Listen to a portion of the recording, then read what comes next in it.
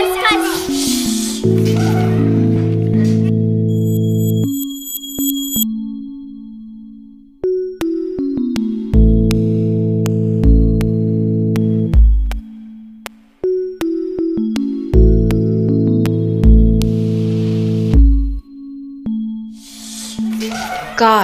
on the side. Welcome back, everybody. Here we are. Welcome back to the Guide on the Side podcast. It has been a hot minute, but I am so happy to be back with season 2. Season 2, both literally and figuratively. This is the landing pad. This is the place for you to connect, to become a better communicator, either as an educator, as a parent, just as a human. And so, just a reminder, I'm Roberta, and this podcast is for everybody. It's for everyone that can utilize some tools, some methods and theories from my years of educational experience to be a resource and support you and support your children and your family. And, we often get into the cycles of life, and as a teacher, those really often follow the school seasons. I don't know about you, but spring is a whirlwind in my household and in my classroom, and I really can't come up for air until summer break. I've gone through some transformations over the last few months and can now really step back and observe and assess what might come next for me. So this becomes season 2, and metaphorically about how I've kind of taken a step back, and it helps sometimes to have these seasons of life. But also, the changing of seasons. I'm also turning 40 soon, and I'm changing grades. I'm going back to 2nd grade, and, just back to school in general. It feels like a great time to pause and reflect, but also kind of amp up. I've been really focusing on kind of the cycles of the moon recently, and just thinking of those as, a monthly season too, of when to kind of dive in and when to kind of work outwards. So I'm really happy that you're here, and I hope that today's episode can motivate you and inspire you to begin your own season 2 with me.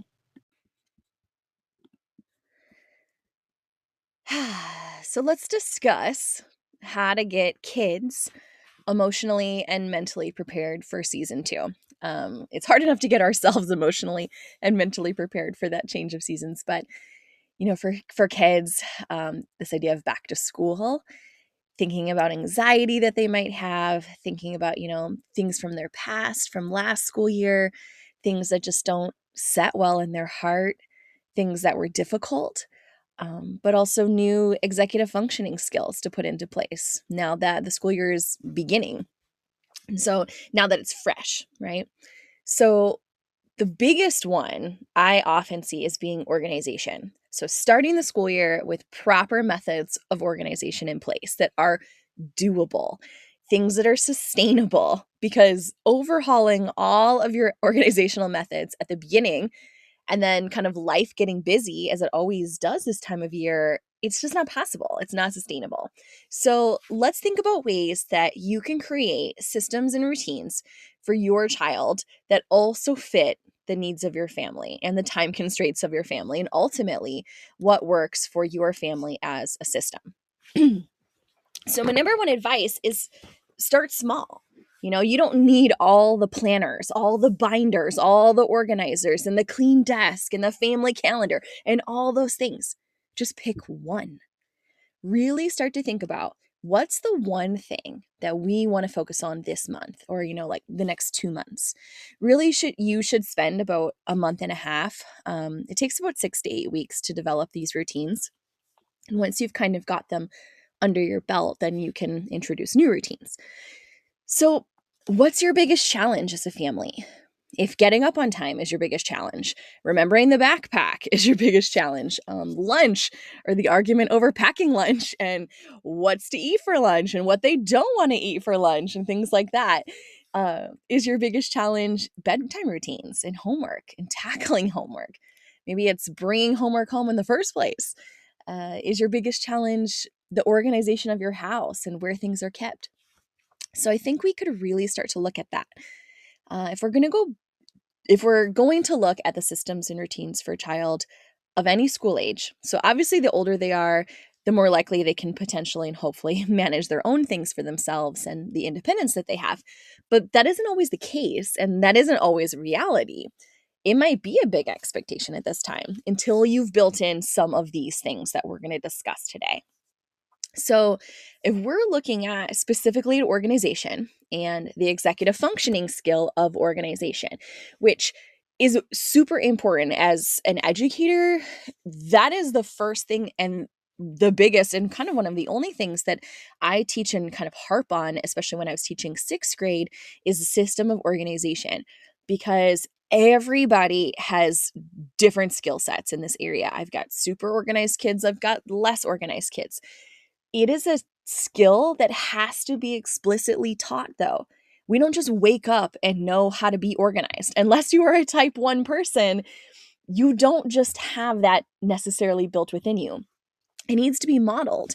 Maybe we become better organizers because we see organizing, parents or caretakers, but maybe we don't have organized parents and caretakers, and you yourself are struggling with a system of organization. Your kids are definitely going to struggle, but that struggle is also going to impact a lot of their learning skills and a lot of their learning needs. So if we can just start fresh, right? We're starting a new school year fresh. We're kind of starting this next season of life fresh. This is the time to tackle those things. I know often we think about, springtime as like spring cleaning and starting fresh then. I don't know about you, but my life is nuts during the spring. We have birthdays and graduations and all sorts of things happening. To me, the fall is the best time to start, especially organizational tactics or skill sets or routines and things like that, because it does follow the school calendar. So if your family doesn't naturally follow the school calendar, or maybe your school calendar is different, maybe you're on a balanced school calendar and you start back in July, thinking of whatever this season might be, this kind of back to school season, as a time to really nail it down or at least get it started, right? So let's just look at how this then applies by breaking it down by the Enneagram type. So at this point, you're going to want to kind of have an inkling about your child's predominant Enneagram type. Obviously, my opinion is that we are all 9 types, as I fully believe that we are all 9 types. I know that there's a lot of people in the Enneagram world that are going to disagree with me on that, but specifically when we're looking at kids, it's not fair to type them prematurely, or really to type them based on their own personal experiences, right? If they can't explain these things for themselves, then we're just looking at patterns and that we observe. And from those observations, we're asking questions. So you can go back. I have some supplementary episodes about the types of questions that you can ask your kids, or guiding questions to ask your kids to better develop some ideas or observations about what your child's type might be. But let's just break it down for right now, assuming that you've got an inkling about the types that live with you in your family. So as always, we're kind of going to go around the circle, follow the wheel, and start with type 1. And type 1 is often known as the perfectionist. And this is the kid that probably doesn't really need to work on organization. If you have a type 1 kid, this is probably not an area that is a high need for you or for your family. And what I notice is we typically have type 1 kids. They very often come from type 1 parents or guardians or adult influences. That maybe you're not a type 1 person, but you have a type 1 parent. Maybe you grew up in a type 1 household. Maybe your child was raised by a type 1 grandparent or a type 1 caregiver, whether that's like, a nanny or an au pair or babysitter or things like that. I would say that when type 1 kids are surrounded by type 1 people or type 1 energy, it definitely makes them feel at home. It makes them feel safe and secure, because they don't have to worry about somebody else not living up to those organizational or quote unquote perfectionism standards or characteristics.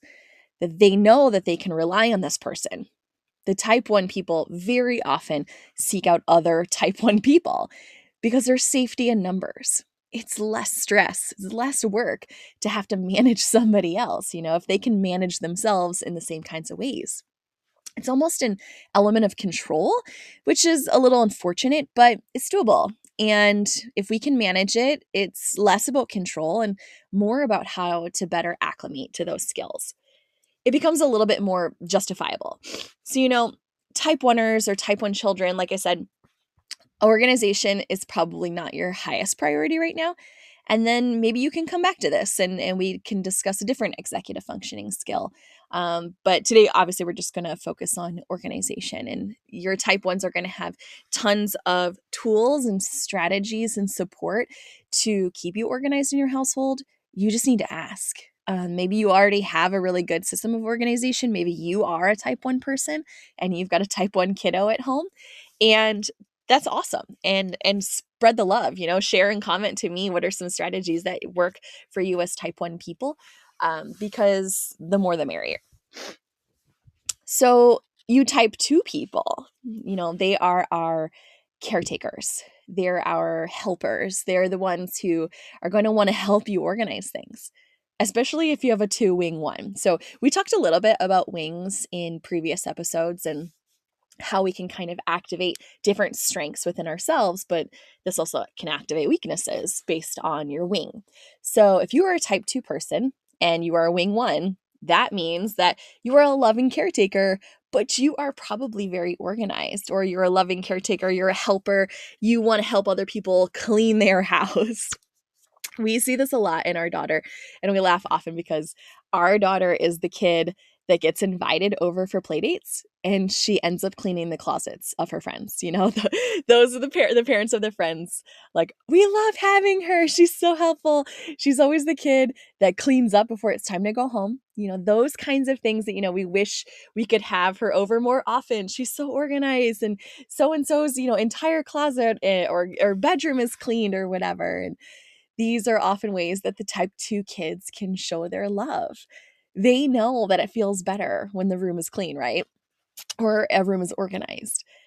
When you know where your stuff goes. And so if you've got a type 2 person, especially a type 2 kid that leans with a wing 1, letting them organize things, let them be in charge of making sure that things get put back where they need to go. Just start small. Start with, the drop zone or where you keep your backpacks or something like that. Start with the desk space or the kitchen counter space, wherever the family meets up together to kind of community break down your day. So whether that's a space where you do your homework, or maybe you have an office that you all work in the office together. I know for us, it's always the dining room table, and it's always piled up with a million different things.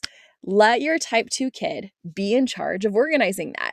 Maybe this is where you need to buy the little organizer things, the compartments or shelves or something like that. This is going to give them a fulfilling task that they know is helping the family or helping someone else, especially when you reciprocate, the follow up with that task with, oh my gosh, it looks so clean in here. It's so fresh and organized. I can't wait to start that tomorrow. I'll have to start a new day or start a new week, start a new school year. I can't wait. You've made it so comfortable. You've made it so cozy. You made it so clean and organized. You did this for me. I'm so grateful. So if you can express that gratitude and the recognition of their hard work, this is going to make you happy, or this has made you happy. Now, this is a fine line between codependency and help in the type 2. And we often see type 2s as very codependent. And so when we say things like, when you do this, it makes me happy, sometimes a type 2 person will internalize that as, you're only going to be happy if I do these things, especially as kids, because they don't know the nuances of language. They can't read subtext yet. So if we could think very broadly about our kids or our family members being multi-personal, having all the 9 types within them and activating different areas of those 9 personalities, we will have less codependent kids. They're not going to lean in so hard on that to make me happy, statement. But at the same time, when, the world gets crazy and you're stressed out because, there's soccer practice and missing projects and birthday parties and things, and life gets in the way, and the organization goes low on the priority list, you can say to a type 2 person, whether that's your partner or your kid or whoever, oh my gosh, it just feels really overwhelming and like a mess in here. I think we should probably focus on getting reorganized. That type 2 is going to hear that loud and clear and say, yep, I got this. Let me clean things up. Let me reorganize things, because it's going to make everybody more happy and more calm. All right, so let's move on to those type 3s. Your type 3 kid, this is your high achiever. This is your needs to just get it done and get the recognition for getting it done and doing it well in the first place kind of kid. This is the kid who needs it to be a race. Organization needs to be a competition. And so if you have multiple children in your home, or even if you don't, even if you only have one child in your home, understanding that there needs to be either a race the clock or a race the person. And also for type 3 people, letting this get carried away or get out of control, letting the mess or the disorganization really kind of lose the leash is going to be hard for them, because they compartmentalize. They want to know the expectations so that they can fulfill the expectations exceedingly. And so if the expectation is to keep, this designated space clean, or to put the backpack in this spot every single night, they're going to need a little bit of a carrot on a stick to make sure that that continues to happen.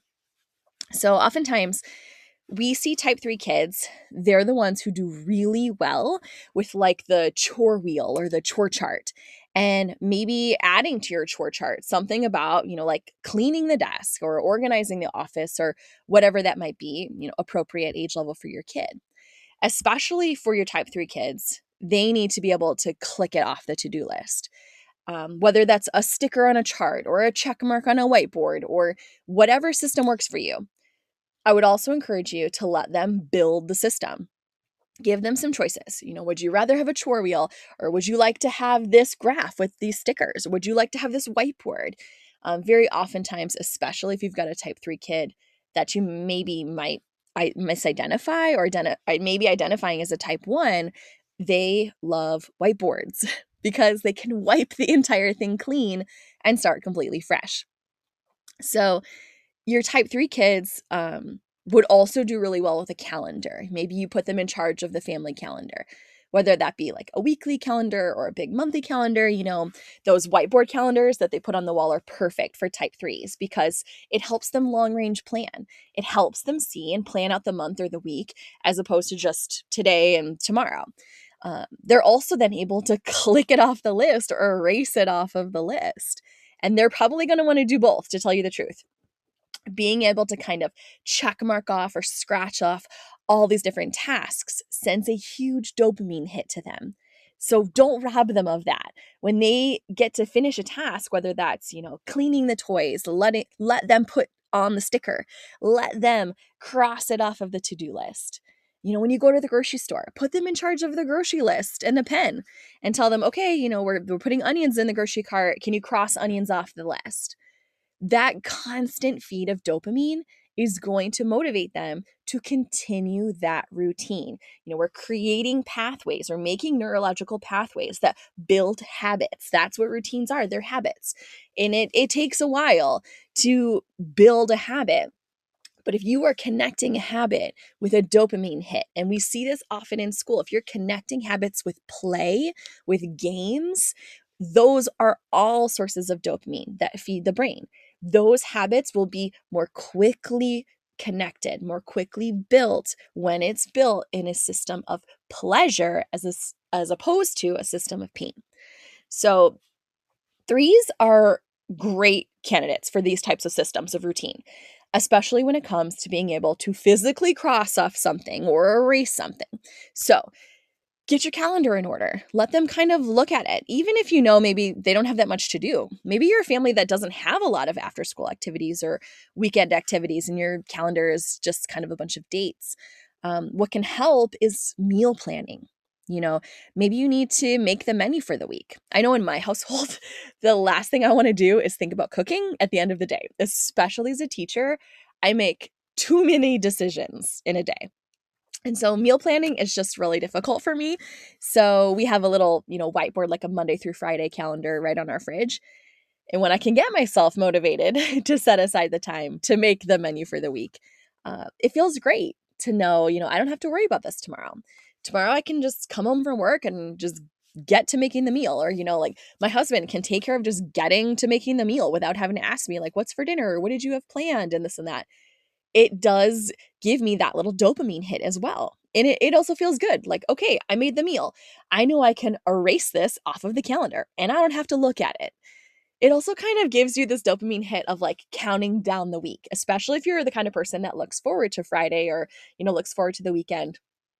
As you erase those things off the calendar, particularly meals, it's like one day closer to Friday, one day closer to a little bit of relaxation or freedom. So I do see a lot of 3 in me that pops up, when it comes to those kinds of tasks, task initiation and task management, which is another executive functioning skill. And we'll set aside another episode specifically about that. But maybe it's a little bit of wanting me, being like a little bit of a perfectionist and knowing the plan. It makes me feel safe to have a plan. So 6s, your type 6 kids are also going to feel really happy to know this is what I can expect for tomorrow, whether that be, what I'm having for lunch or what activity I have after school or when my orthodontist appointment is or whatever. 6s, need to have that continuity and that stability as well. So a lot of these tasks that we discuss are going to activate so many different types of kids and people and adults too, but it's going to satisfy a lot of different motivations for a lot of different types of people. Especially when we're looking at those 3s and those 6s, they are interconnected. And when we think of the Enneagram as kind of a graphic image, we've got these interconnecting lines of health, and safety and security, but also kind of low sides. And the 3, the 6, and the 9 are very closely connected. So you will see similar tendencies or, these similar characteristics pop up. Even if you, identify or your child identifies as a type, we still activate and see a lot of other types within us, which again is why I feel that we are all 9 types. But so yeah, we're going to move on. Let's move on to the 4. And your type 4s, they're so creative. They're going to want to make it look pretty. Now, whatever that is, as a teacher, this is where I see a lot of battles that I have to pick with my kids. My type 4 kids are going to want to spend 3 hours making a beautifully decorated chore chart or a beautifully decorated weekly calendar or weekly planner. They're going to want to doodle. They're going to want to color. Those type 1 kids as well. They're going to want to highlight and color code. And it's going to feel so satisfying to them because it's a creative outlet and it's something that they have control over. So if you're going to go with the calendar routine and you know that your kid is type 4, you're going to have to pick the battle right here and right now. You're going to have to know that you're going to have to set aside a huge chunk of time for your kid to fulfill this task because they're going to do it beautifully. They're going to do it to their creative standard, and they're probably not going to do it in the same format that you probably would have chosen. And you're going to have to be okay with that. We're kind of picking those battles and relinquishing some control. This actually allows your child a lot more freedom and independence. If they're the one that has to create the system, they're the one also expected to keep the system. And that would be a ground line that I would put in place right away. Okay, you've spent this much time on this task or this, chart or calendar or whatever. Let's talk about now, we have to keep it this way. And I'm going to check in on you periodically, whether that's, every day or every couple days or whatever. And I'm going to have you update the calendar and I'm going to have you check in on that calendar so that it's not just a creative craft task, it's a task with accountability. They get to organize it in whatever way is visually and I guess tactilely as well, stimulating to them. So they're more likely to keep with that routine, but you are going to have to hold them accountable. This also goes for our type 7 kids they're going to get super excited about making something new and the idea of something, new. And then halfway through, they're going to get bored with the task because it isn't providing enough dopamine anymore and they're going to abandon it. So that's just something to keep in mind. It's a battle to pick as well. For your type 5 kids, your type 5s are maybe the most organized or the most disorganized kids in your household. Because often what happens with us type fives is that we get hyperfixated. We get so engrossed in whatever our newest, adventure is that we don't notice the mess. We don't notice the disorganization. And it's not really something that necessarily motivates us. It doesn't always give us a dopamine hit. So we can have piles and piles of books and piles of projects and piles of piles, everywhere. And we don't see them as piles. We know what's happening in each of those piles. And I speak personally as a five and someone who struggles in this area. Often at home, not so much in my work life, but particularly in my personal life, my family can attest and laugh at this, that I have what I call organized chaos. I've got piles on the dining room table that are things that need to be laminated and ongoing projects like painting projects. And somewhere under there is a buried backpack. And I've got piles in the bedroom that are, things that I need to get taken care of or get put away, or things I need to get folded. I've got piles in the office that, are like work related books that need to be read. And I'll be reading, 4 different books at once, but I'm kind of bouncing through them all. So I need all of these books at my disposal, because if I have it out of sight, it becomes out of mind. And it's something that I need to keep fresh on my mind. Type 5 kids. This will also go for my type 7 kids, but type 5 kids particularly are the Post-it note crew. So if you've got a type 5er, whatever system that you put in place, that you come up with, be sure that Post-it notes are included in this.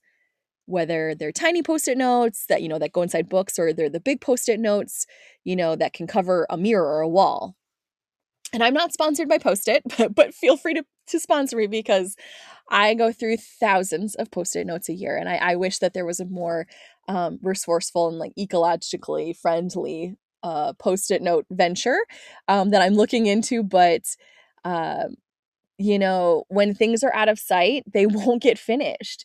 And so I know for me, I constantly have Post-it notes hanging, even inside my car, of just the things I need to remember. My brain gets so full with so much information and ideas and to-do lists and a variety of things, that this happens a lot for type 5s, is that we get so engrossed in consuming information that we forget where to put the information.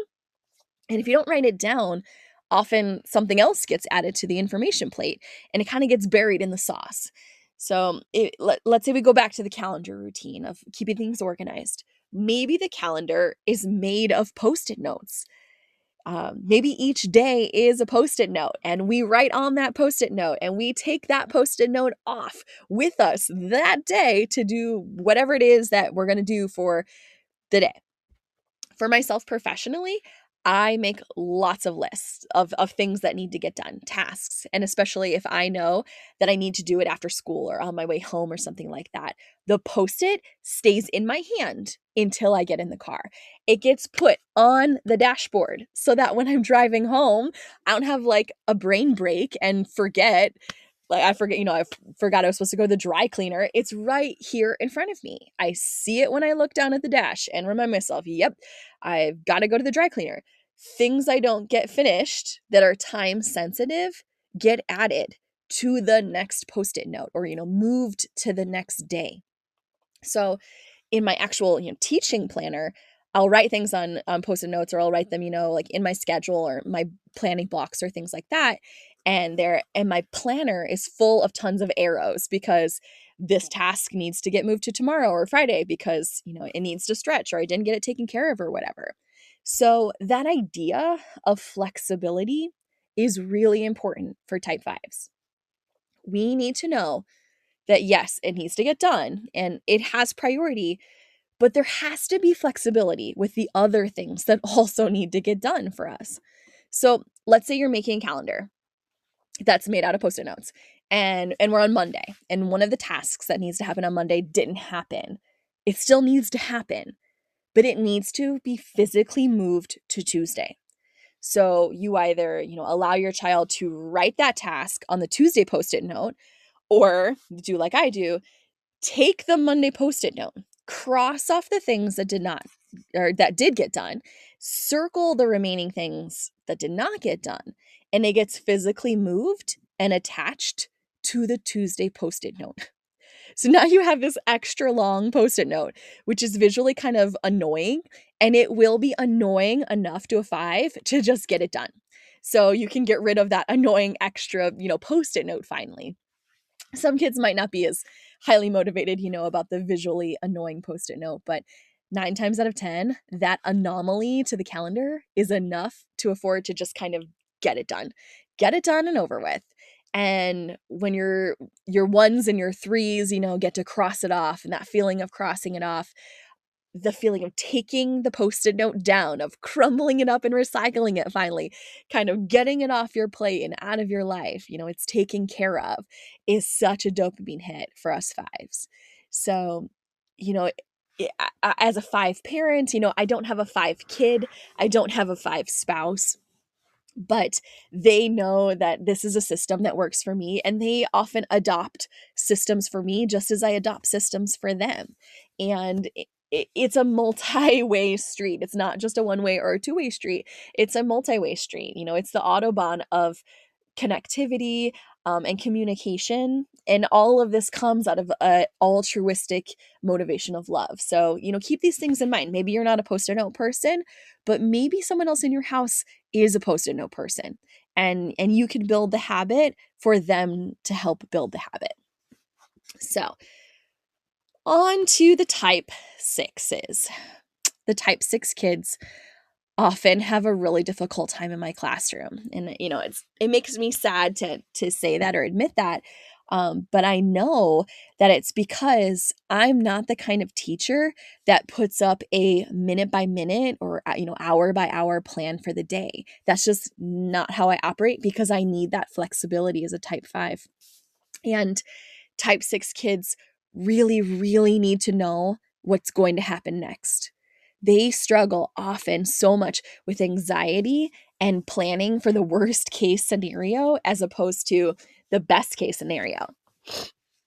And so if you can set routines, organization specifically for someone who already has a plan A, B, C, D, and F for every little thing, you are so much more calm and so happy.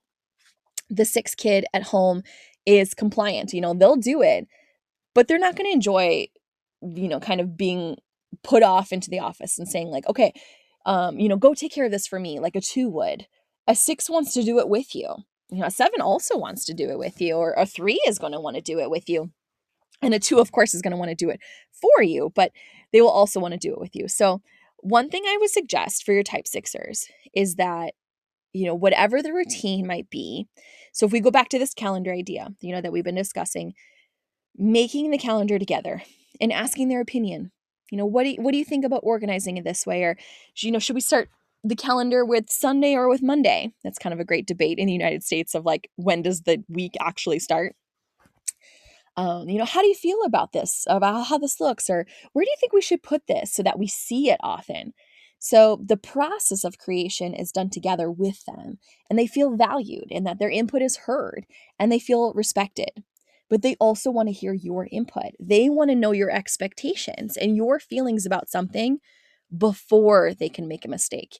They don't want to cross that boundary. 6s are very boundary focused, whether that's creating boundaries or not crossing boundaries. 6s are going to have high anxiety first thing in the day, especially if you have a kid, who's a school age student, a grade school, middle school, maybe even a high school student in some respects. They're going to start their day high anxiety because they don't know what their day is going to bring for them. They're also going to end the day really seeking dopamine. They're going to need to end the day decompressing. They're needing to talk about, what happened and how they felt about what happened. So if you can build in some organizational time into both of those blocks of the day, whether that be setting alarms a little bit earlier so that gives them a little bit more time to be ready. Type 1 and type 6s hate being late for everything. And they might often be late because they were so stressed out about being late that it causes them to be late. But more often than not, your 1s and your 6s, they want to be on time, if not early. I was raised by a 6 parent, and I was constantly told that if you're not 5 minutes early, then you're already late. And we were never late for anything ever. We would be a half hour early for things and kind of just sit in the car and hang out or whatever. But the parents hated being late for things, and it really stressed her out. So sixes, they don't want to be late for things. So if you know that morning is already a bit of a struggle and getting out of bed, maybe there's, morning routines or bedtime routines that are really difficult, make the extra time for them. Get up 40 minutes earlier if that's what they need to do to give them that stress-free time of leisure in the morning. Or, these X, Y, and Z things need to be done before you do this. I know there's a lot of parents who have their own morning routine and they need to get ready for work. And so kind of getting their kid ready quickly and then, putting them on a tablet or putting them in front of the TV or whatever to keep them occupied while the parent can get ready. It comes out of a place of convenience, but it doesn't always come out of a place of best course of action to establish routines. That way, especially independent routines. So setting aside a good chunk of time in the morning for you before school for your six to be able to make sure that they have everything that they need. And this can be exhausting for some people, especially if you are not a six person or you don't have a lot of six tendencies. Sixes need to be asked a million questions. Or they might ask you a million questions. Do you have your backpack? Do you have your computer? Is it charged? Do you have your charger? Do you have your homework? Do you have your binder? Do you have your socks? Do you have, blah, blah, blah, over a lot of questions over and over and over. But in asking those questions, we comfort and support our six because they can either double check and firmly say, yes, I have it. Or, they just packed the bag and they can say, yes, I have my lunch. Yes, I have this, I have that. There are no surprises, that there's no halfway down the street realizing, oh my gosh, I forgot my, whatever. And then the stress of having to decide, is it more important to go back and be late to get the thing I forgot or to just not go with the thing I forgot and the consequence of whatever that might be?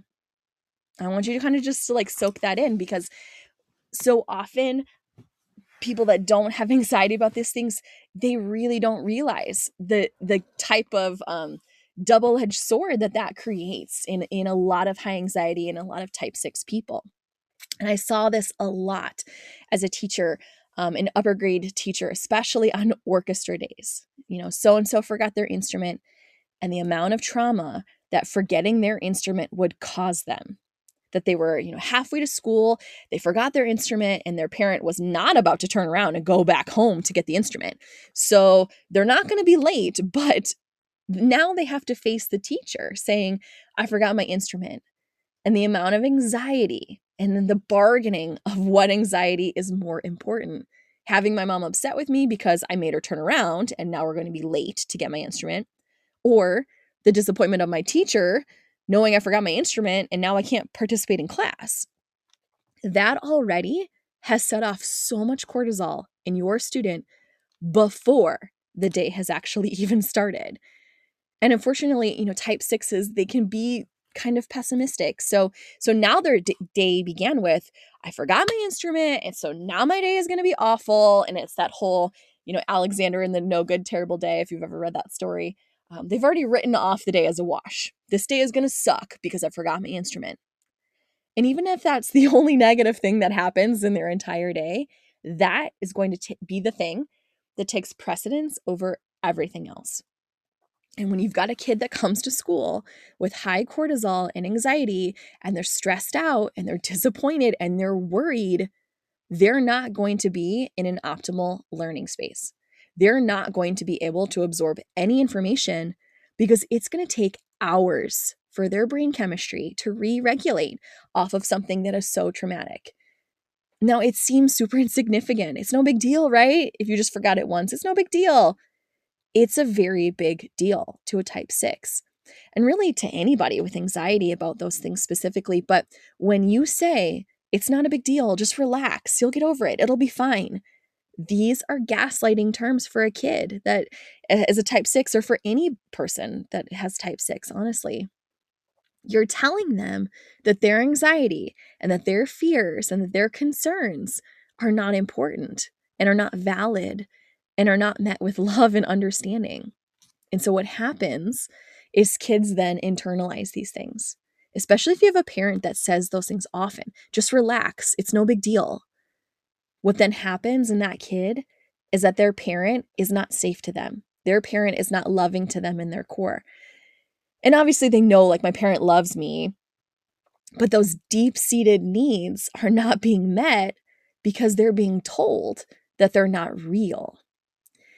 And I mean, that's, the definition of gaslighting. So just be really conscious about your response to a child's disappointment, particularly about anxiety or stress, but how you choose to respond in the things that you say or the things that you don't say can have a bigger impact than you realize on them throughout the day. So as a teacher, when I receive a student in the morning who forgot their instrument, is already stressed out. They've already kind of written off their day. I then have to spend 2 hours of the beginning of the day, because it's going to take 2 hours for your brain chemistry to re-regulate. I've got to spend 2 hours talking that kid back down again, building the kid's self-esteem back up again, supporting that student in flipping the script in their mind and recovering what's left of the day. 2 hours.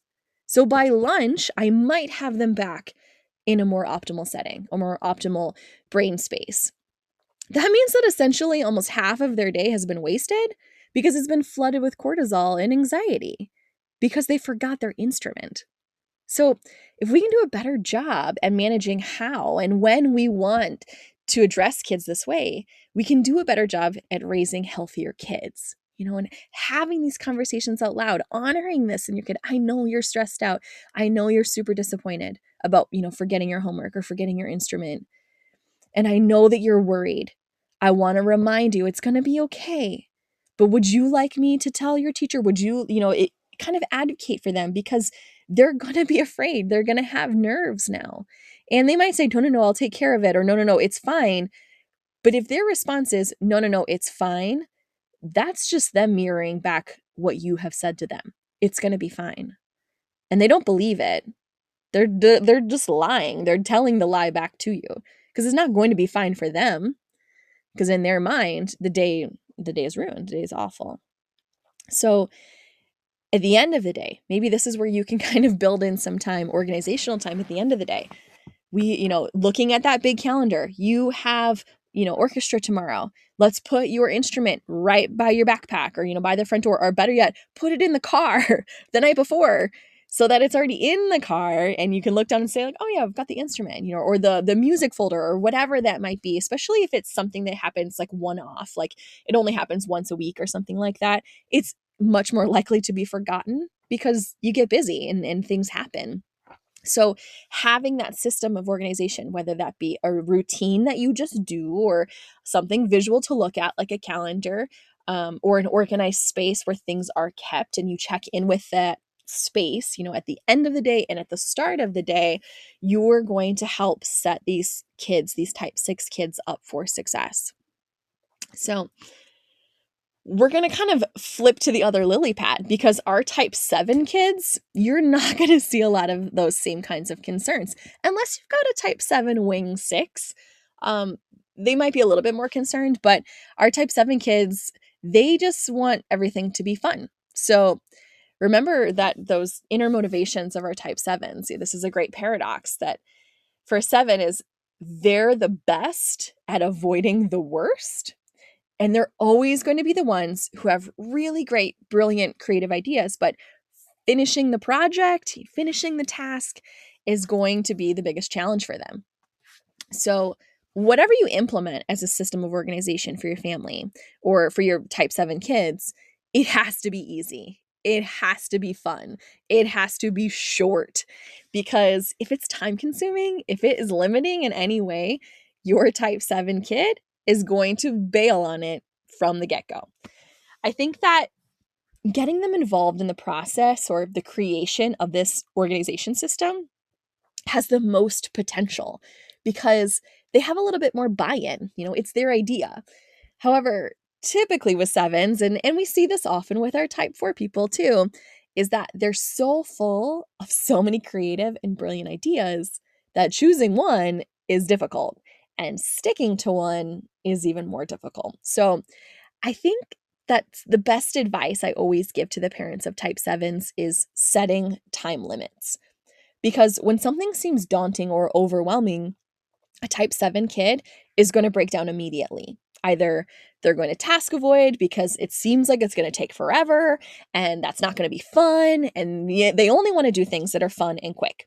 So if you can set some sort of timer or, set the clock, we see this a lot, with our type 3s and being the winner in races and things.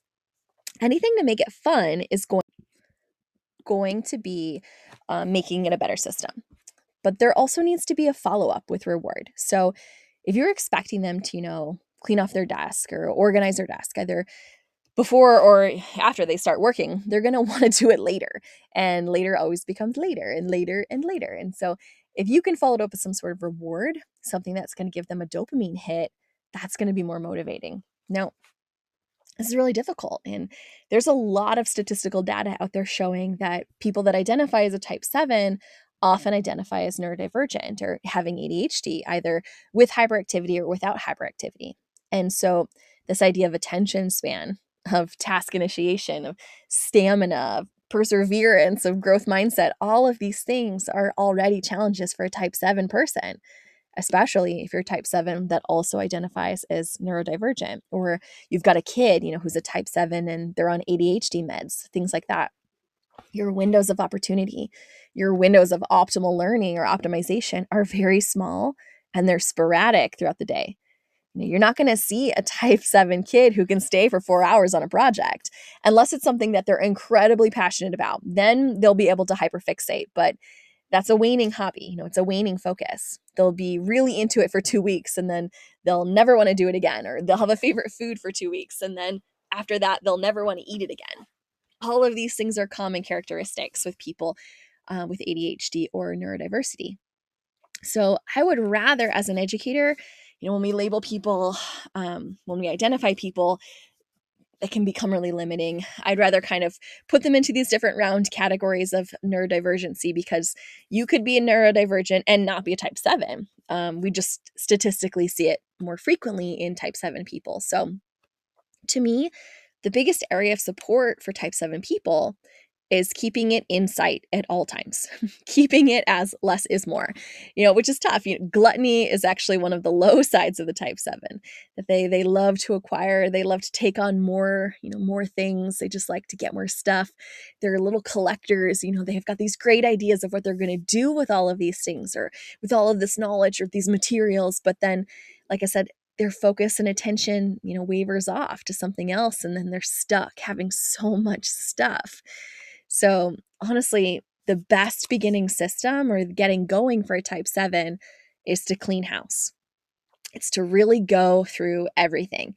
Do you want this? Yes or no? And donate what you don't, or, trash or whatever, do whatever you choose to do with the extra items. But the less you can have, the easier it is to keep it clean and organized. That's the minimalist way. They're minimalists because they don't have as much stuff. And oftentimes our type 7 people can become kind of envious of minimalists because they want that sort of freedom, that lightness in their life, but they're also kind of cursed with wanting the next cool new thing.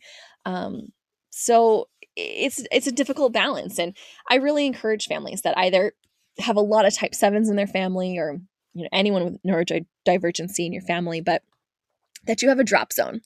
So whether that be like your front door or your back door or your garage door, however you enter your house is your drop zone. It's your landing zone, because that's where all of your stuff is going to get dropped. And that's where your kid is going to drop all of their stuff.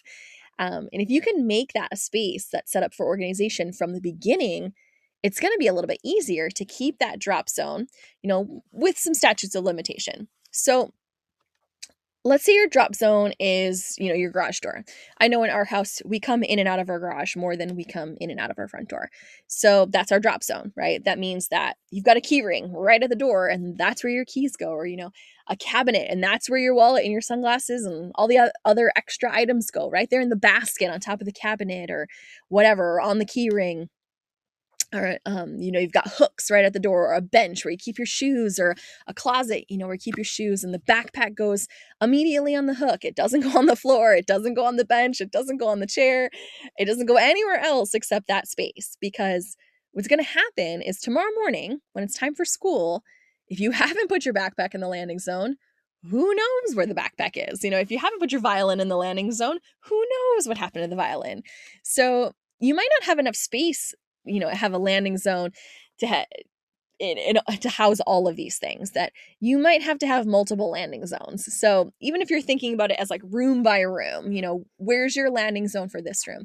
If the backpack always goes on the hook, so that tomorrow, we're in a rush, because typically my type 7s are the ones that want to play before school, or they're the ones that actually need to sleep in the most, because they typically don't go to bed. It takes them a really long time to wind down at the end of the day.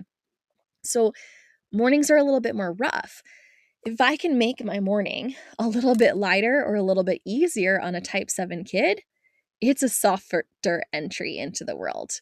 They're going to start with more dopamine than they are cortisol, and it's going to make everybody's day better. So trying to do those routines the night before, or when they come home, it's already there for tomorrow. It's in sight, because if it's out of sight, it's out of mind for them. For 7s particularly, they forget about all the things that they have. And you might notice this when you help your kid clean and you look under the bed and there's this mountain of things under the bed, or in the closet, or the drawers, or whatever. And as you start going through them, my type 7 kids are like, oh my gosh, I forgot about this. I forgot how much I love this. I can't get rid of it. And that's the hardest part when you're trying to do these kinds of deep purges and really minimalize your life, to make your life a lot lighter. They want to hold on to everything, because it reignites the why they wanted it, or why they got it in the first place. I use our friend as an example. He's a pretty stereotypical type 7, and he's an acquirer. I don't want to call people hoarders, because I think that has a really negative connotation, and there isn't really a clear line between hoarding and acquiring. But he's an acquirer. He acquires all sorts of really insane things, and so many things are just amazing. And we're like, who would have that? He would have that. And you can call him up, and of course he's like, yeah, I have that. Sometimes you're going to see these people, they have offices or a workspace that's just full of random things. They've got basements that are just full of random things. They've got bedrooms that have bins and bins of random things, because those things at one time served a purpose or provided a dopamine hit. So if we can get rid of some of those things, if we can minimize more of those things, it's going to make your life a lot easier to organize and to stay organized. At the top of the show, we talked about sustainability, creating systems that could be sustainable for your family. And that's the hard part about 7s, is that they've got a great idea. They jump fully head in, sometimes without really thinking about it, but sustaining it becomes so challenging for them. So if you can set up a system that's quick and easy and fun, the more sustainable it's going to stay. We're going to move into our 8s, and one of the more difficult sides of the 8, like the 1s, we hate to call them perfectionists, even though we see a lot of those traits in them. The 8s as well, we hate to call them bossy, but they can be so assertive. And there's a time and a place for all these specific traits. And 8s keep us safe. They fight for us. They challenge us. They keep us on their toes. They can be very successful at their bossiness when they're being a good diplomatic voice. But the power versus control aspect is really challenging for an 8. So this is where you're going to want to pick your battles. If it's between, cleaning up and organizing the desk or getting the homework done, choose the lesser of two evils. Choose the easier route, because your 8 is going to tell you exactly how they feel about all of it. And honestly, they're so independent and can be so independent. I would just let them roll with it.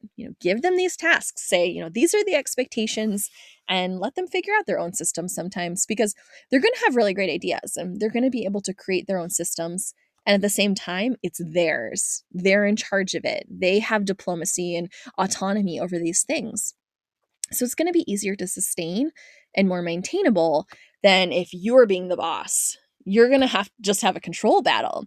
8s can be quite impatient, and they have a lot of urgency in their lives. So any system that's going to be really time consuming, like those 7s, they're not really going to want to stick with it. So if we can just make it very clear, very simple, very quick, the easier, the better for your eights. They're not going to have to think about it too deeply, but it does need to be something kind of physically stimulating. So whether that be like the act of hanging things up or putting things away, these ideas. Oftentimes eights and ones that have a wing 7, we give them really physically manual labor tasks to do because it activates so many different senses in their body. Not only like their typical 5 senses, but also like their proprioceptive senses. It's really going to activate the brain chemistry that they need to feel regulated inside. So mopping is one of the best tasks, honestly, for any aged kid, particularly younger kids. I've gotten 2 and 3-year-olds to mop, but especially for an 8 to be given, there's so much of a sense of accomplishment. It looks so bad at the beginning and it looks so good at the end, especially if you've got like a really dirty floor. That maybe one of those organization routines each week is them, mopping the floor or whatever, or vacuuming if you don't have, hardwood floors to mop. The satisfaction of these clean lines as you vacuum, that something went from disarray into organization. But it's also something physically stimulating in pushing a heavy vacuum or the act of wringing out of a wet mop that has to really utilize a lot of muscle groups. This is going to keep them stimulated enough to complete a task. 8s actually really like to get tasks done. 7s are quick to abandon a lot of activities, but 8s, they want to see it to completion. Very rarely is an 8 going to start a job and not finish it.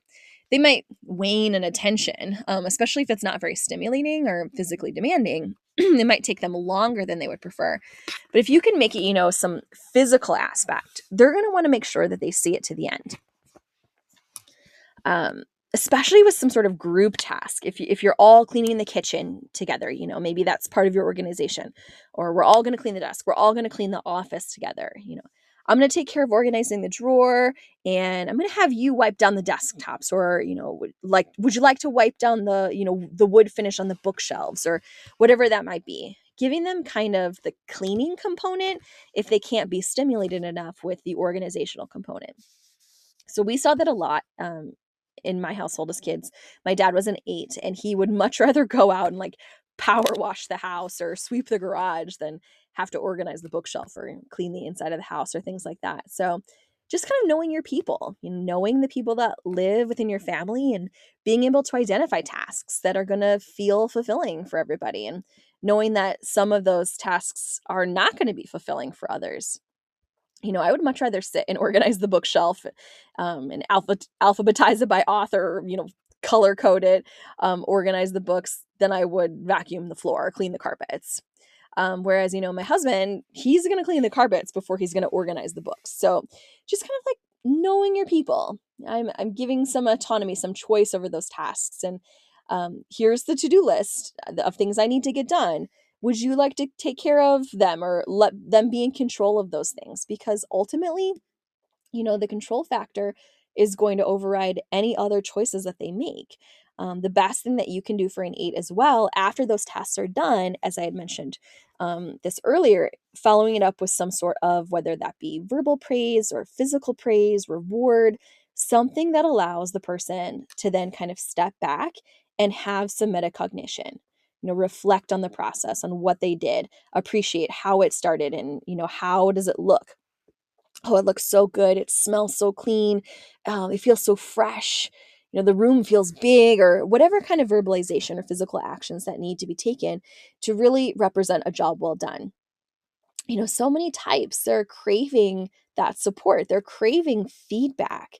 We see that in the type 2s. We see that in 3s. We see that in 4s. We see that in 6s and 7s and 8s.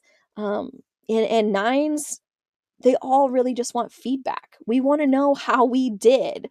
We almost all of us want to know that we did a good job. We can see that it looks nice. We know that it feels good. But to hear someone else comment on, wow, this looks great. We did such a good job, or wow, that was such hard work. You worked so hard today. And my type 8s really would prefer to hear that sort of feedback than you did a good job, because it doesn't really mean much. It's quite shallow in a comment, but If we say something like, wow, that vacuum was so heavy. Look how much you got cleaned. Like, you did such hard work today. This idea of being a hard worker, of being strong, is an internal motivator, a factor for the eight psyche that connects, it correlates with their own view of themselves. So we don't need to constantly, pour into them that you're so strong, you're so brave, but if we can connect the work that they did or the outcome of a task with something that we know motivates them, they're way more likely to be compliant when we ask them to do another task again or a different task because they've been fulfilled, right? They're fulfilled in the thing that they're seeking. So,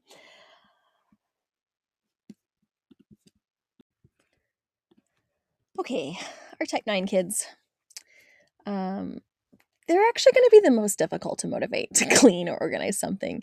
They have these sloth-like tendencies, which has a really negative connotation to it, but their self-neglect is strong and they want these cozy, loving environments, and oftentimes they're not ready to commit to the actions.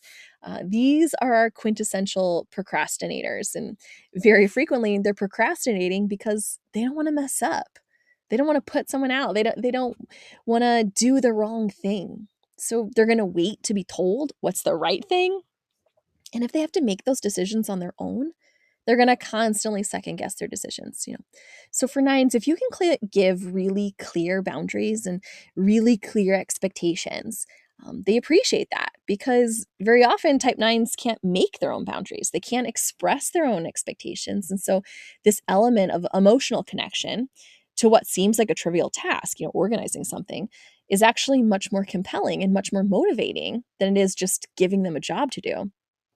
They're not initiators. So task initiation is really difficult. Your type 7s, they're the task avoiders.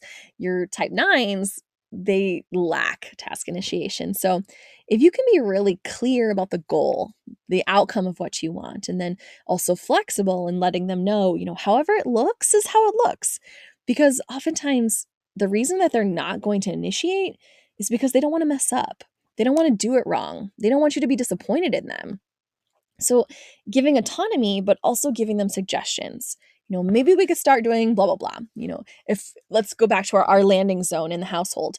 Maybe we could just start by picking up all the backpacks or putting all the backpacks where they go. This is a broad enough statement that it gives some freedom and some choice, but it's also a clear enough statement of what to start with. Okay, I just have to start with the backpacks and then I'll decide where the backpacks go or how I'm going to hang the backpacks. Sometimes it's enough of a kickstart for a 9 to kind of get the juices flowing, but they're going to need a follow up. They're going to need some accountability because otherwise they're just going to do that task. Okay, I did the backpacks, I'm done. And they're going to go back to either self soothing or doing whatever task that they were more content doing, or they're going to wait for a follow up direction or piece of advice. I did the backpacks, now what? And they're going to kind of look at you and you're going to look at them and say, what do you mean? Look at all the other things that need to get done. And they can be really frustrating for people, especially someone who's already an initiator. If you're a 1, if you're a 3, you're just going to get it done. You don't want to wait around for a 9 to figure out what to do next. That can seem really daunting. And that's where you kind of need to put your own types aside. You need to check yourself and put yourself in place because you're interacting with somebody else. That's not you, and that's not motivated by the same things that you're motivated by. So, in giving a breakdown, whether that be a verbal breakdown, clean up the backpacks, and then after that, give a second task. Then we're going to, organize the desk or put away all the pens. Something that's relatively specific, but broad enough that they can kind of continue on, if they choose. You might get to a point where the 9, then especially a 9 with a wing 1, if you say like start with the backpacks, then they start to notice the other things that need to be taken care of, or they can do those things on their own. It's just getting going. They need that first step with, you might not know. They a really classic 9 or someone that's 9 that has really high 7 sides. It's like, well, I did the backpack and move on. I want to do something else. So you don't notice. You are the adult. You are the adult, and you're the motivator, the initiator. You do need to have some sort of checks and balances. So we're going to do the backpack, and then after that, you can clean off the kitchen table, or You can put your shoes away or whatever that might be. Give them 2 tasks. This is actually really important for young kids. If you've got, 4-year-old or you've got a 6-year-old, starting to notice how many tasks or how many different directions that you can give your child that they can hold in their memory. Because our goal really is to help them build those executive functioning skills. And working memory is just as important as organization, because without working memory, your organization skills, they don't mean much. So they've got to remember all the backpacks go on the hook, and that comes down to working memory. So if you notice that you're really needing to build or work on some of those traits, with those kids, making it like a test or game of saying, okay, I gave them 2 tasks and they can remember those 2 tasks and they can focus on those 2 tasks. And now the next time I'm going to give them, 3 tasks, and can they hold 3 directions in their mind, and for how long? The younger kid, the less likely they are able to hold these directions in their mind, just because their working memory is a lot shorter. But you might have a 6th grader, a middle schooler, who can only hold 2 tasks in their mind, or 2 directions in their mind. And they're not red flags, but they are signals that working memory is an area that needs to be stretched. So maybe you start to incorporate these kinds of activities, that the cleaning and the organizing or whatever, building in the working memory concurrently. They need to do those things together. I need you to put the backpacks away, clean up the shoes, find the scissors, and then notice. Are they only listening to the first thing? Are they only listening to the last thing? Which do they choose and first? And from these observations, these are glimpses into your child's brain or your student's brain or your partner's brain, and how it works, because these are not just things for kids. This is not just stuff we do isolated in the classroom. If we can do these things at home, if we can't do these things at home, or I can't do them in real life, then they don't mean much if we're only, activating them and practicing them in the classroom. If you as a parent are only expecting these things to be practiced or worked in the classroom, and you're not doing them at home or holding your kid accountable at home, and they're only practicing them in isolation, in an isolated time of day, in an isolated environment with an isolated leader, and they're only going to exhibit that skill when they're in that system of isolation. So if you really want to work on working memory, if maybe you've had a conference with your kid's teacher, and they say, like, we need to work on working memory. These are things that we can then do at home, that we as the parent, we as the adult, you got to hold yourself accountable. You've got to step up. And we're all going to mess up. We're all going to forget. We're all going to, make mistakes, and life's going to get busy and in the way. But if you can also give yourself some grace, just as you would give your kid grace, like, we really got off track. We started September strong, and now it's Halloween, and I'm looking around and this house is a disaster. It got away from us. Okay, the walls did not come crumbling down. Everyone survived. We just need to refresh. We need to reset. And so, ahead of time, that it's going to happen. You're going to have to restart. You're going to have to refresh, especially if you've got kiddos at home that, are 7s and need novelty much more frequently, or you yourself are a 7 and you need novelty. You need a new system. And so going in and noticing is the first step. Wow, things are a disaster in here. It feels really overwhelming. And that right there is the first cognitive behavioral step. It's to notice, wow, I'm finally noticing how messy this room is. And I'm avoiding this room because it makes me feel overwhelmed. That's a really big clue. It's a huge insight into how you process things, and how, maybe it's going to kind of help maybe to make some connections for you as you're trying to discover your own Enneagram type or your own personality traits or your high sides or your shadow. I'm avoiding the kitchen because it makes me feel overwhelmed. Stopping, noticing. We say this to kids in one of our social emotional learning lessons, like, stop and name your feelings. There's a whole song that you can look up. But how do I feel about this? It makes me feel uncomfortable. It makes me feel overwhelmed. I don't want to be in here. I don't want to be in this space right now. I don't like it. And I notice. I notice what I don't like, what makes me feel uncomfortable. Well, there's a lot of stuff on the counters. Like, the counters are super messy. And then I notice the floor is messy and there's tons of dishes in the sink. Okay. So instead of walking away, what is one thing that you can do to make yourself feel more comfortable in this situation? It might just be standing in the kitchen and noticing the mess, or standing in the office and noticing the mess.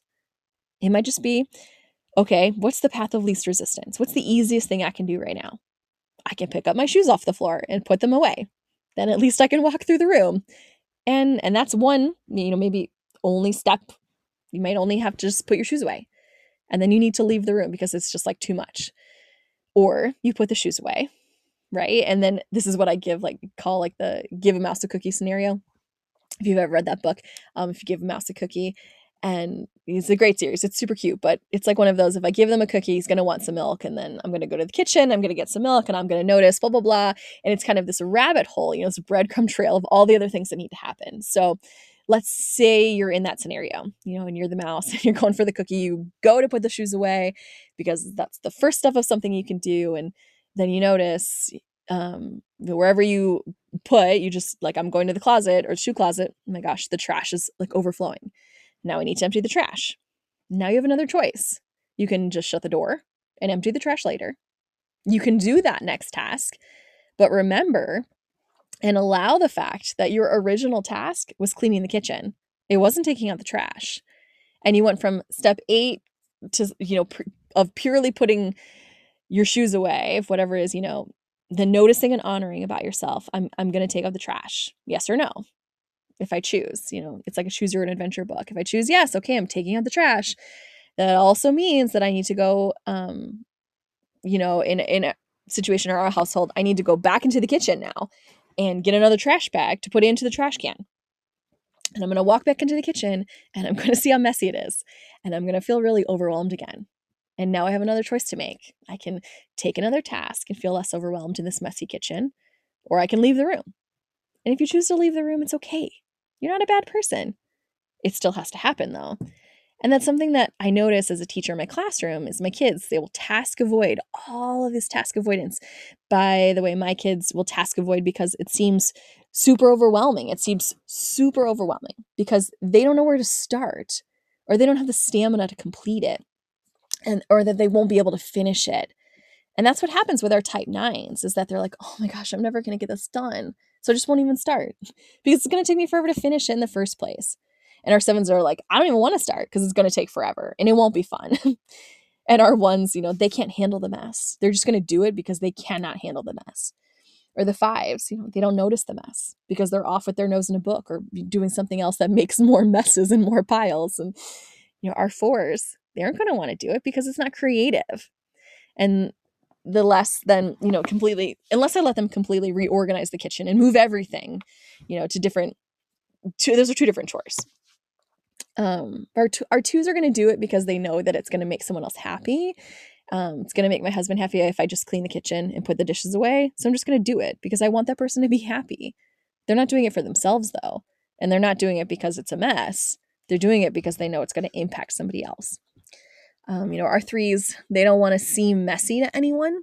So if they know that someone's going to see that, they're going to get embarrassed by it. So they'll just take care of it to save themselves from some embarrassment. Or our 6s, they'll be frozen because they aren't sure what to do. Just like our 9s are frozen. Our 8s are going to want to blame someone. Our 8s will say who made all these dishes and who didn't put the dishes away. And if you live alone, you only have yourself to blame, right? If you're of a small family, that your dishes, you've only got yourself. So you've got several choices here. And none of these choices are going to end in catastrophe though. Some of the choices are going to end with you having a dopamine hit at the end and looking around saying, oh my gosh, I feel so much better in here. Yeah, it sucked. It took forever to clean this, but I'm glad that I did it because now it's done. So if you're going to be like, I did it, but now I have to keep it clean. Don't worry about that. Worry about it tomorrow. See if you can just sit in those feelings, whether those feelings are negative and you feel overwhelmed by the mess, or the feelings are positive because you did, a really good job or a really detailed job. It looks really nice. Or however it is that you feel, if you feel positive at the end of it, but let the worries come when the worries are supposed to come. Don't worry about sustaining it after you've just completed the task. Worry about that tomorrow when you come back to it and you notice that it's still clean and, your calendar, looks organized, or your landing zone is really nice and organized. And then you come home from school the next day and your kids dump everything all over the floor. That's where your choose your own adventure begins. That's where you can make a choice.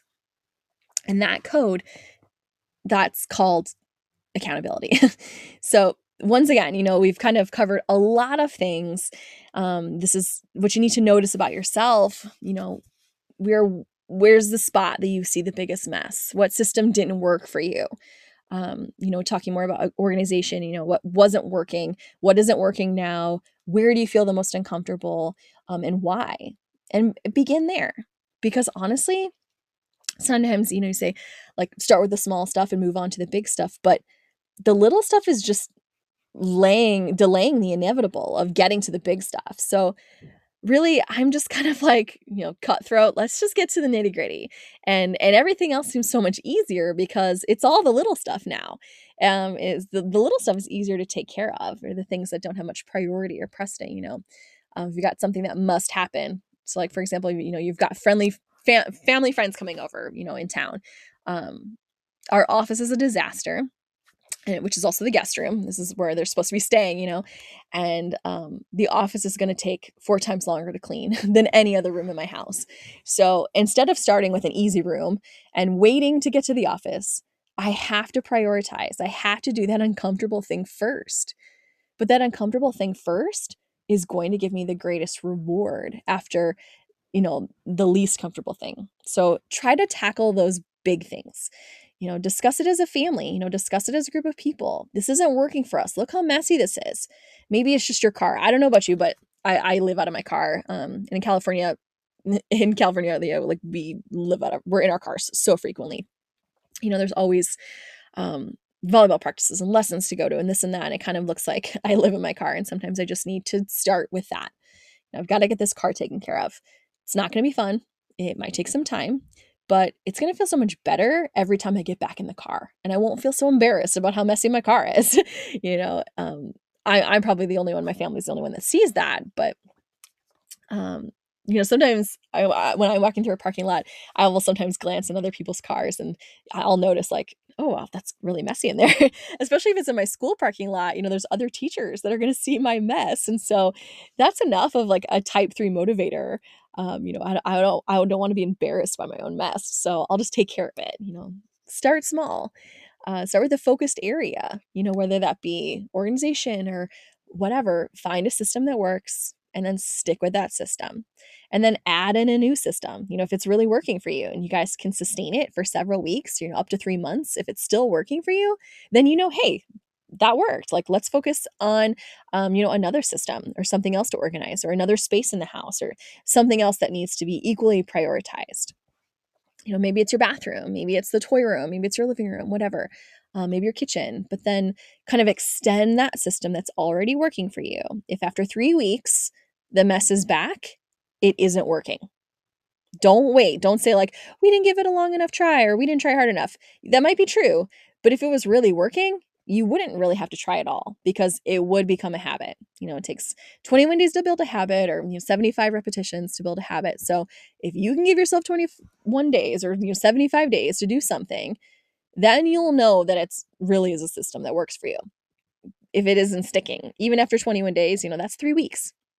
If it's not working, you need to overhaul. You need to try something different, or you need to hold yourself more accountable. Have you really tried? By day 2, are you letting the kids just dump their stuff back on the floor again in the landing zone? Or, did you do the meal plan and you planned it on the whiteboard or the calendar for a week, and then by the second week, you didn't set any time aside to reset it or refresh it? So, it's the little things that you have to do to hold yourself accountable and hold your family accountable for those things. Kids can be much more resilient if you push them to be resilient. There has to be accountability, because that's the reality of life. That no job that we have or thing that we do doesn't have a system of accountability. That no one's allowed to just be unaccountable. That's not realistic. And that isn't setting your kid up for realism in their future either. So if you can hold each other accountable, and that's something that I encourage not only my family, but my students as well. When you see me mess up, you need to call me out on it. That's a system of respect. I can call you out on the things, when you mess up, but it's a two-way street, and I need to be able to be held accountable too. And my students get a lot better. I think over time with practice, I think that kids are uncomfortable with that at first, because, we're always kind of reminding them to be respectful to adults and respect elders, or respect, others. Like, this is another level of respect. So you aren't being disrespectful by saying, "Hey, Mr. Berta, you didn't do what you said you were going to do, and that impacts me," because they're right. It does impact them. And that isn't disrespectful. So as a family unit, having this discussion, "Hey, you didn't hang up your backpack, and we know that's the system. You hang up your backpack when you walk in the door, and you need to take care of that, and take care of that job. And if I don't put my keys back on the key ring, that I messed up, and you need to call me out on that. Or if my shoes are in the middle of the floor again, Mom, your shoes are in the middle of the floor again. You're supposed to put your shoes away," right?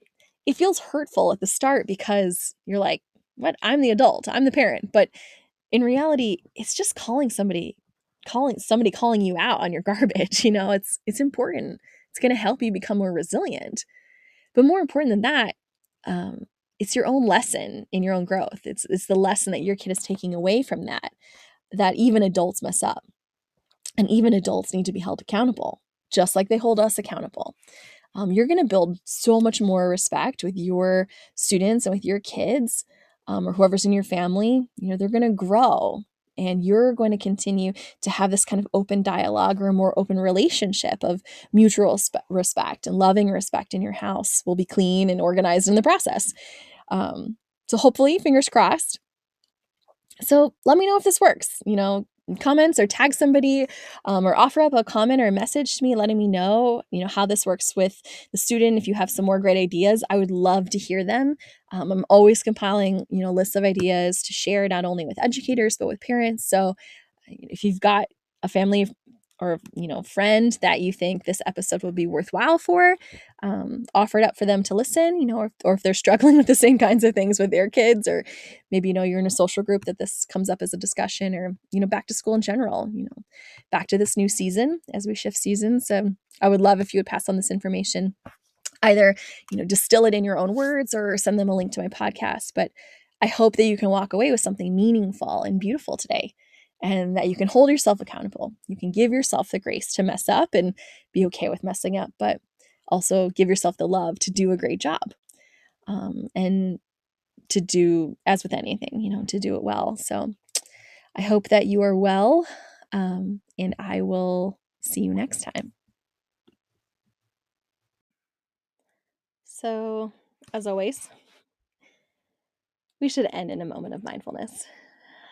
There's a lot to digest today, and hopefully you feel excited and inspired and relieved that it might not always work, but if we could just sit with those feelings for a little bit and kind of refocus our intentions on a new season, on a season two of your life, or season 2 of the day or of the year for you, but a chance to not only get yourself organized and clean externally, but also, a little more organized and clean internally, and kind of regroup and refocus.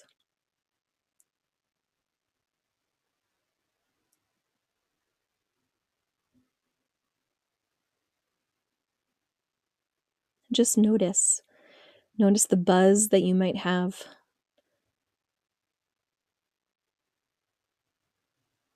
Notice the bits and bubbles of information that might be sticking out to you. Notice how you feel and how you felt as we went through each of the 9 types and kind of identified some strategies.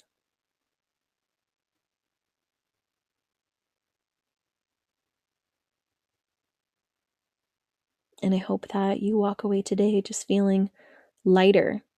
We've brushed off some of the dust, and the desk is clean, and the car is clean, and the kitchen is clean, and your plate is ready for some new adventures. May you be happy, and may you be well.